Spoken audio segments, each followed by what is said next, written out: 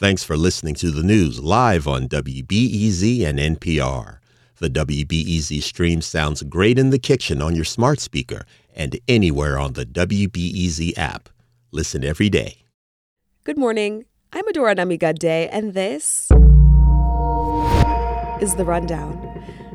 A state hearing officer found the courts, and not the State Board of Elections, should decide whether former President Donald Trump will be on the state's upcoming primary ballot. That hearing officer, a retired judge from Kankakee County, held that Trump participated in the fatal January 6th insurrection at the U.S. Capitol. But he said the state's courts should decide if that disqualifies Trump as a presidential candidate. That would be under a constitutional prohibition against insurrectionists seeking public office. Chicago attorney Matthew Piers, who represents voters challenging Trump's candidacy, is pleased by that finding. We are confident that the Illinois courts, upon appeal, are going to remove Mr. Trump from the ballot in our state. The Trump campaign said it was withholding comment until after the State Board of Elections takes up the matter tomorrow. It's a dispute that could reach the state Supreme Court. The Illinois-based think tank EveryLibrary Institute and editorial site Book Riot conducted a survey to learn what parents across the U.S. think of school libraries. EveryLibrary director John Kraska says the survey showed that although parents trust school librarians to make responsible decisions regarding book titles, they are more comfortable with some topics rather than others. Parents across the country are much more comfortable talking about books that have puberty and sex education as a theme or social justice as a theme, rather than a book that would specifically be about an LGBTQ plus character or author. He says it can be hard for some parents to discuss sexual orientation with their kids. Kraska hopes the survey's information will help policymakers and schools make decisions about book access for students.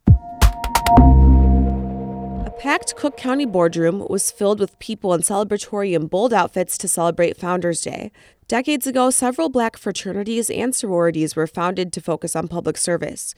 During a recent county board meeting, the name drops of famous members were plentiful, and so were the jokes about which fraternity or sorority was the best.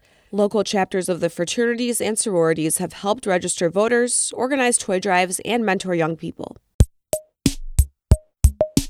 American bald eagle sightings are becoming more common in Chicagoland. State data says more than 3,100 bald eagles choose Illinois as their winter habitat every year, and the numbers are going up. After several sightings at Northside Parks, Audubon Great Lakes' Stephanie Bilkey says that she's seen bald eagles along the Chicago River's North Branch and near Calumet River to the south of downtown. Bald eagles may be a more common sighting than people realize, but it wasn't always the case. They were once listed on the federal endangered species list, and they've bounced back in recent years, and they're showing up in more populated areas. Bilkey says bald eagles will migrate to wherever they can hunt. That's why parks with ponds or rivers flush with ducks or fish are more popular destinations for birders hoping to see an eagle at this time of year. A couple more things you should know today. Chicago Mayor Brandon Johnson says his office is activating its, quote, victim support services teams to help students and families of 2 high schoolers killed in the Loop on Friday. Chicago police say 2 teenage boys were shot and killed outside their downtown high school around 1 o'clock.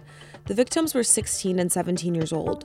CPD has not arrested anyone. They're asking the public for help identifying the shooters. Officials organizing the Democratic National Convention in Chicago want an ambassador from each of the city's 77 neighborhoods to help recruit volunteers. Officials say those ambassadors will be expected to recruit 50 volunteers who will help guide an expected 50,000 convention attendees.